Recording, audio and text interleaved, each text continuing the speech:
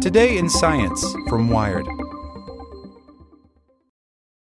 Say goodbye to your credit card rewards. Greedy corporate mega stores, led by Walmart and Target, are pushing for a law in Congress to take away your hard-earned cash back and travel points to line their pockets. The Durbin-Marshall credit card bill would enact harmful credit card routing mandates that would end credit card rewards as we know it. If you love your credit card rewards, tell your lawmakers, hands off my rewards. Tell them to oppose the Durbin-Marshall credit card bill.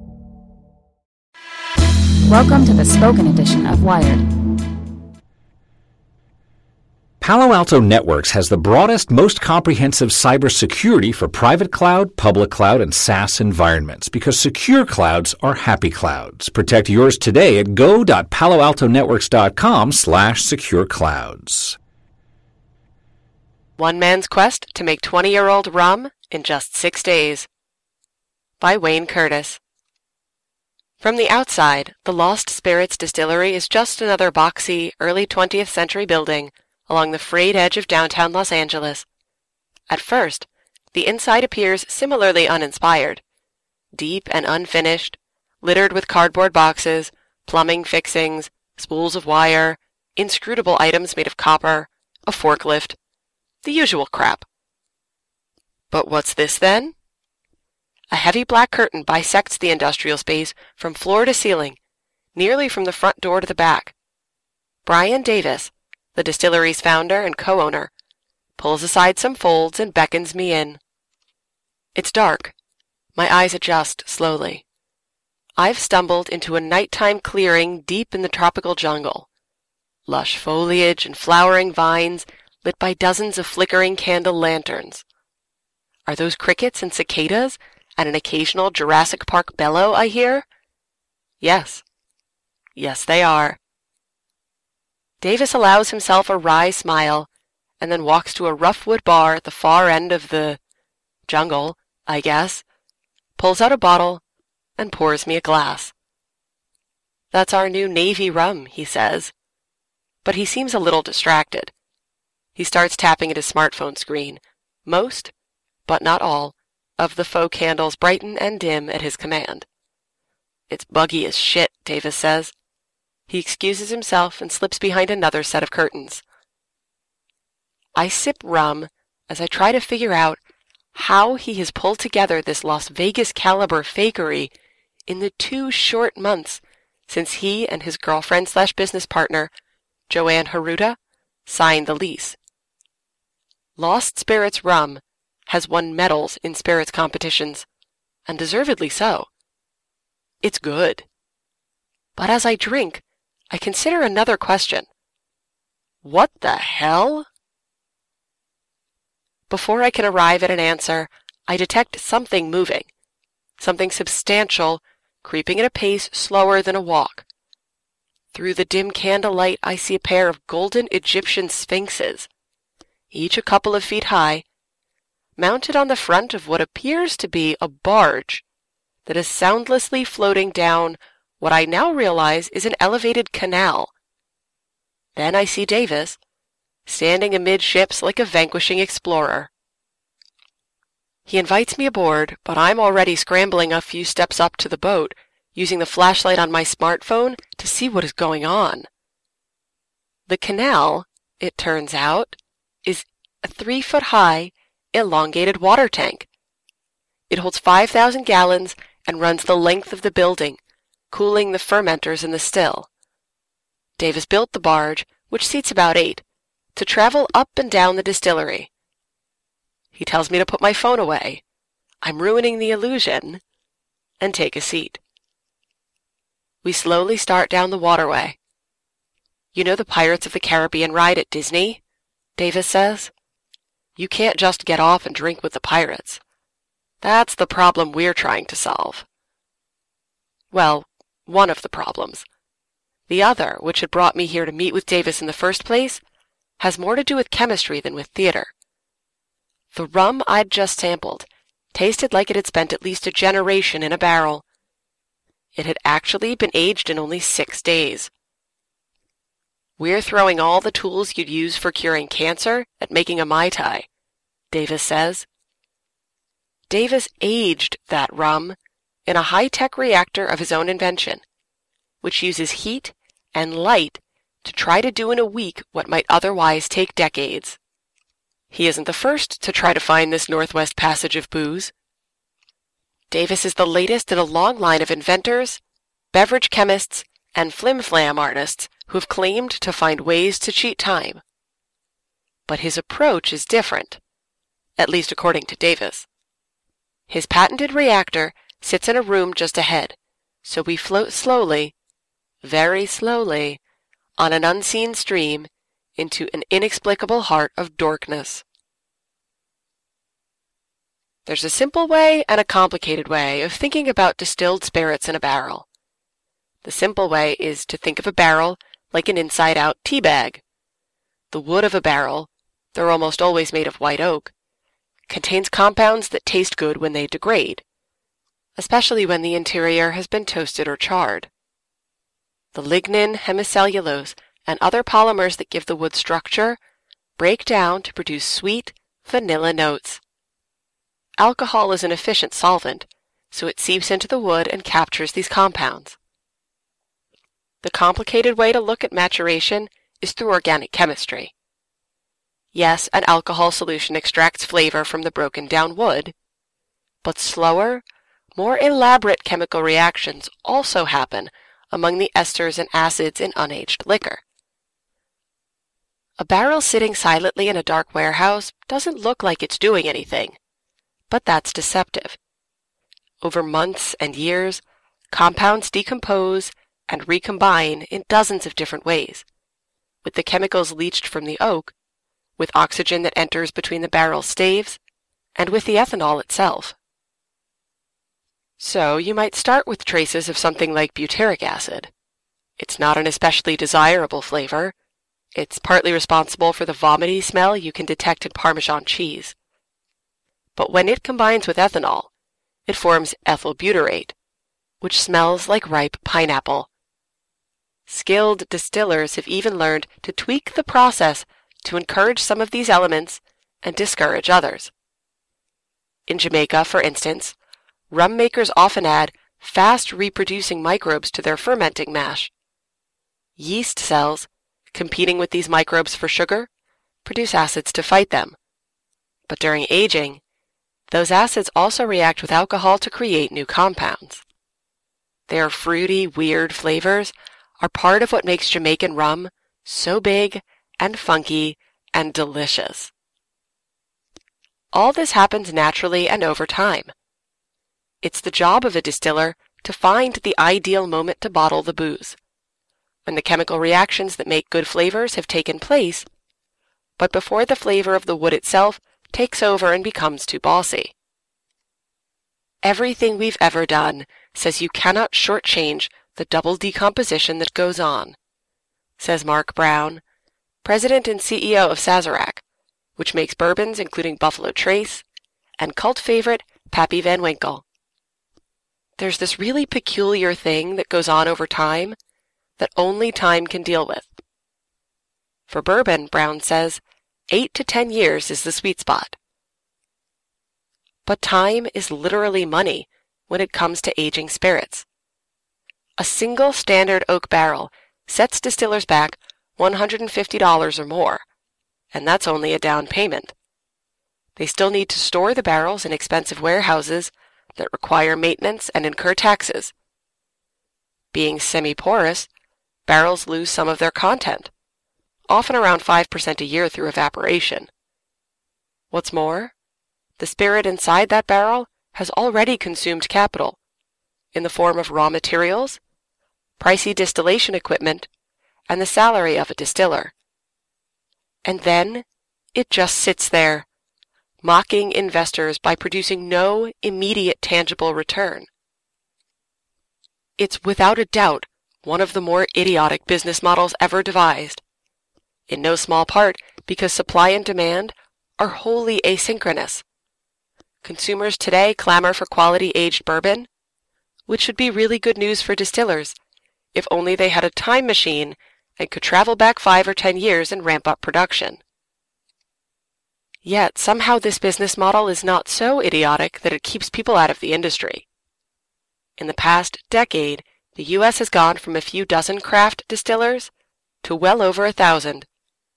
This has led to an age of experimentation, as the slew of newcomers scramble to move quality aged spirits more swiftly from still to shelf. Many simply use smaller barrels. Instead of the industry standard 53 gallons, they use casks that hold between 5 and 30 gallons. With that increase in the ratio of wood to liquor, the alcohol takes on more barrel flavor more quickly.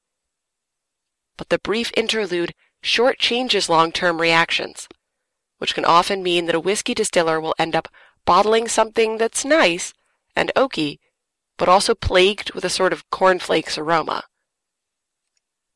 Distillers have tried many clever tricks to speed up those advanced reactions. Tothilltown in Gardner, New York, and Cooper & Kings in Louisville, Kentucky, have employed sonic aging, blasting barrels with high-volume music, especially heavy on the bass, to prod the contents to move along. Others, like Jefferson's bourbon with its ocean label, have put casks on sea-voyaging ships, thinking the constant rocking and sloshing will accelerate reactions. I recently tasted a sample of Jefferson's that had been aged in this manner, in casks aboard a boat down the Mississippi River from Kentucky to New Orleans. It was good, but the method probably doesn't scale. Rocking, literally or acoustically, at present appears to make more sense for marketing than for production. When Davis started experimenting with fast-aging liquor, he tracked down a bottle of superb 33-year-old rum from Guyana and sent it to a lab for chemical analysis. The gas chromatography mass spectrometry results he got back gave him a rough outline of the rum's molecular fingerprint, a breakdown of what decades of aging had created. The results showed prominent spikes of ethyl dodecanoate, cinnabaldehyde, and other compounds that had formed over time. Davis set out to forge that fingerprint. Liquor quicker. As a cult favorite craft distiller, Brian Davis has been experimenting for more than a decade with ways to make young booze taste old, or at least weird. Now Davis says he has a contraption that can make rum or whiskey seem like it has spent 20 years in a barrel after just a few days. It might even work. Phase 1. Unaged booze and wood are combined in the tank and heated at a temperature between 140 and 170 degrees Fahrenheit for several days. Acids in the wood help turn volatile molecules created during fermentation into flavorful esters. Phase 2. The mixture flows into a glass cylinder, where light breaks down polymers in the wood. That releases more flavorful molecules and a few things you don't want, like medium chain acids and precursors to ethyl acetate. Basically, nail polish remover. Phase 3. Back in the tank for more heating, the complex solution undergoes further reactions. The acids convert to esters that in turn bond to other molecules, resulting in compounds with rich, honey-like notes identical to those formed by long-term aging. Davis is slightly stocky and has a shaved head. From across the room, he can look like Mike Myers playing Dr. Evil. When he gets excited, which is often, particularly if you introduce a subject like the eons-long war between microbes and yeast, his eyes flare. Sometimes this seems like a visual exclamation point to accent his comments. Other times, it has me wishing for a foil hat to prevent a secret force field from taking over my controls. He can be very convincing. Davis grew up in the Central California hills between Monterey and Salinas. When he was in high school, he built his first still: an empty whiskey bottle, a hot plate, some copper tubing, and a 5-gallon cooling bucket. The nasty rum he made from white sugar was good enough to enhance his status among thirsty fellow students. While studying sculpture at the San Francisco Art Institute, Davis started dabbling in making absinthe, which was emerging from a decades-long nap. It was better than his rum, and he found it to be a useful offering for rides on art cars at Burning Man. After graduation, Davis worked for a design firm, making elaborate faux environments at theme parks and malls. If you've ever been to Grizzly Gulch at the San Francisco Zoo, you've seen the work of Brian Davis. Davis and Haruta started dating when he was 21. 4 years later, they moved to Spain to make absinthe, which was then legal in Europe, but not yet in the United States. They ended up in Lleida, a city 2 hours outside of Barcelona, where they leased a building, grappled with arcane regulations in a language they didn't speak, and built and operated their own still, producing and selling Obsello absinthe and Port of Barcelona gin. Getting a distillery up and running was a daunting task, but after spending some time with them, it's not hard to imagine how they pulled it off. Davis and Haruta are a sort of bookend couple. Davis seems to do most of the talking and idea-mongering, with Haruta from time to time interjecting with a recap, with more context and a less staccato delivery. She seems to be the one who anticipates complications before they arise, a center of gravity for Davis's flights of fancy. Their absinthe and gin proved a solid, if not raging, success. After nearly 5 years abroad, Davis and Haruta decided to head home. They set up shop on some land Haruta's parents owned near Salinas and built a new distillery for $80,000, including an outdoor still that vented steam through a metal dragon's head. They first produced a peated whiskey. But after early experiments in speeding up the formation of esters by adding wood chips to the casks, they switched to rum, which they'd started making only as an agent to season barrels before putting whiskey in. Davis didn't stop tinkering. He read that early distillers sometimes added banana and jackfruit into fermenting rum to introduce microbes. So in Salinas, he started cultivating bacteria on bananas and adding it to the mash. He began infusing oak into spirits, steeping it in various forms and at various temperatures, to see if he could coax out better flavors. The Newton and the apple moment came one afternoon in 2013. I was walking out to the still and thought, "Geez, I need to repaint my deck," Davis says. I got about 100 yards and I thought, wait a minute. So I ran back and I looked at the deck again. The wood was cracked and splitting. The relentless California sunlight was doing just what alcohol does to a barrel, breaking down polymers that give wood its structure. But the sun was doing it pretty efficiently. If we recreated this effect, but with the wood inside a tube filled with booze, all those degradation byproducts would get trapped in the liquid, he realized. It had taken about 10 years for that deckwood to start falling apart, but Davis figured that more intense light would speed up the process.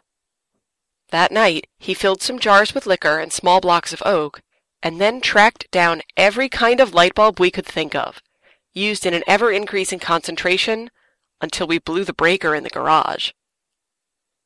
That's when the tinkering got intense. Davis figured out how to gang together a container full of wood blocks, the teabag portion of the aging process, and blast it with light at different frequencies and intensities.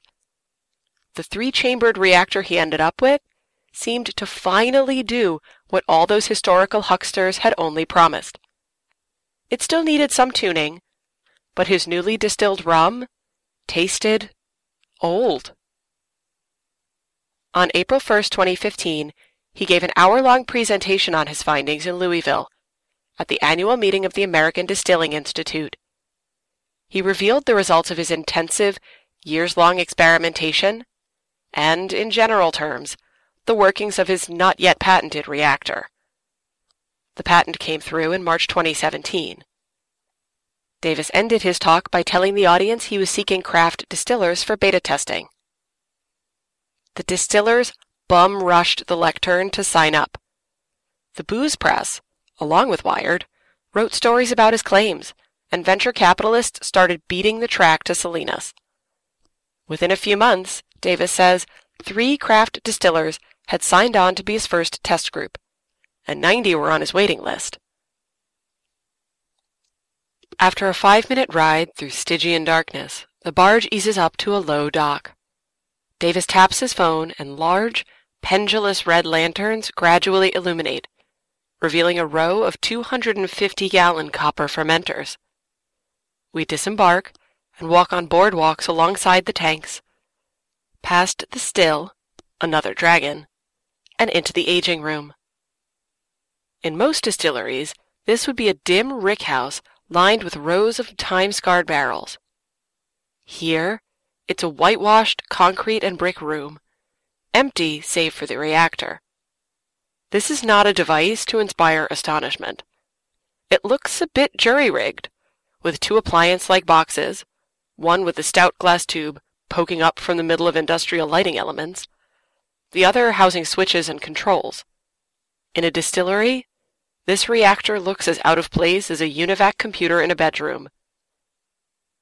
The reactor isn't yet licensed when I visit, but Davis launches into how it works. Turns out, if you increase the light to 2 or 3 times the brightness of the sun at noon at the equator, the polymers degrade infinitely faster than in regular sunlight. Davis explains, managing to be both vague and hyperbolic at once. Still, it's not crazy to think that light could break down oak. A 1974 patent awarded to George Robert Weber of Switzerland asserted that continuously passing actinic light into the beverage in wavelengths of between 400 and 500 nanometers would produce the same chemical constituency and characteristics as the conventionally aged product, which is to say, it would taste like it had spent years in a barrel. That patent also noted that longer wavelengths produce a skunky taste in spirits. But Davis thinks that skunkiness is the taste of precursor molecules that eventually hook up with other molecules and turn into better flavors. It sounds ridiculously simple, he says, but it's hard to control. It's a finicky bitch. Davis's enthusiasm makes it sound almost possible. Yet Christian Butsky, an enologist at Purdue University, to whom I sent Davis's patent application and a white paper he wrote about the reactor, says that Davis may be making a mistake by focusing chiefly on reproducing the larger spikes in his original gas chromatograph analysis of the 33-year-old rum. Esters are by no means the most relevant of aromas in an aged spirit, Butsky says. Worse, he thinks the chemical analysis looks fairly crude. By missing or ignoring critical molecules that show up at lower concentrations, Davis's reactor could lose much of the subtlety of a traditionally aged product. The noise, in other words, may be as essential in whiskey as the signal. Some taste testers say the flavor does indeed stand up to well-aged booze, although they reported stability issues with earlier versions of Lost Spirits rum. If left out in a glass for a night or two, it can become cloudy and leave a disconcerting residue on the glass.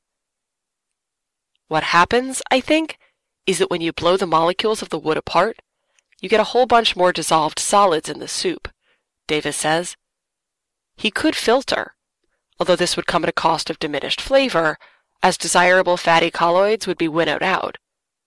But for now, he's racking the distillate for a month or two, bottling after the sediment had fallen out. For all the attention and investors, Davis insists that cheating time isn't his chief goal. I think the biggest thing we're trying to do is gain artistic control, he says. The whole idea was to rapidly prototype, so we could get an idea of what different types of barrels were going to do to the booze. But the fact that his idea for making 20-year-old rum in 6 days occurred at the same time as a global drought of superior aged liquor? The timing was spectacular, Davis admits. We leave the reactor room and reboard the barge. Midway downriver, we make another stop, at a tasting room that Davis calls the Island. If the Pirates of the Caribbean is one lodestar guiding Lost Spirits, another is H.G. Wells' 1896 mad scientist tale, The Island of Dr. Moreau. Davis has a rare edition on display. The island looks like the encampment of an erudite Edwardian adventurer on a months-long safari. A room-sized canvas tent set around a heavy dining table. There's a brass telescope and a paleontological display of a Spinosaurus tooth and a massive, wholly convincing horned skull of what appears to be a dragon. Extinction seems to be the predominant theme here, a not entirely subtle allegory suggesting how Davis sees an antiquated liquor industry. If you need a bigger serving of metaphor, there's also a gory 3-foot-high statue depicting the beheading of John the Baptist. We sit at the table and chat over glasses of his new peated whiskey, Abomination. Davis has also named variations after chapters in Wells' book: The Crying of the Puma, The Sayers of the Law. He makes his own rum from molasses, but he imports 18-month-old whiskey from Islay, a Scottish island, to make Abomination. Running the import through the reactor gives it far more flavor than one would expect from a young whiskey. Abomination's got the familiar smoke of an Islay whiskey, but it's as if the volume has been turned up to 11, nearly overpowering. Yet it seems oddly hollow in the middle, which makes it slightly disconcerting, like a person without eyebrows. It has a flavor profile with no known natural relatives, like a whiskey made by a team of Disney engineers. Which is sort of what Davis has in mind for his little Los Angeles workshop, a place to create a new spirits palette and come up with flavors nobody has tasted, ever. While he's in talks to license his reactor technology to big commercial distilleries to create flavors for blending. And that's likely to please his investors. Cashing in isn't the point. Nobody builds anything cool for the love of a bunch of cash. It's never happened. It's more important to ask, what do you want to do, and why? He says. Will Davis's technology eventually disrupt a stodgy and ancient industry? Or will it be consigned to an interesting footnote? The signs are encouraging. I like what he's doing, and his explanations make sense, says Anthony Moss, Director of Strategic Planning at the Wine and Spirit Education Trust in London. Moss was at Davis's presentation in Louisville 2 years ago, and has followed him from afar. He has the right combination of a problem-solving scientific curiosity, aesthetic vision, and commercial astuteness, and this gives me confidence. He will make better and better things. Meanwhile, relaxing in the island's canvas tent, deep in a tropical forest of his imagination, Davis is thinking about the future. I'm sitting here, dreaming up the next distillery, he says. I want to do one with flying, like Peter Pan. I'd love to figure out how to fly over the distillery somehow while you're drinking. He looks around his Edwardian encampment. He smiles. His eyes flare. At the end of the day, I'm mostly just entertaining myself. He's wrong, of course. Sipping synthetically aged spirits on an artificial island in Davis's Willy Wonka booze factory. He started giving tours this spring, permitting just 16 people a week to come through. It's hard to imagine other people won't be entertained too. Say goodbye to your credit card rewards. Greedy corporate mega stores, led by Walmart and Target, are pushing for a law in Congress to take away your hard-earned cash back and travel points to line their pockets. The Durbin-Marshall credit card bill would enact harmful credit card routing mandates that would end credit card rewards as we know it. If you love your credit card rewards, tell your lawmakers, hands off my rewards. Tell them to oppose the Durbin-Marshall credit card bill.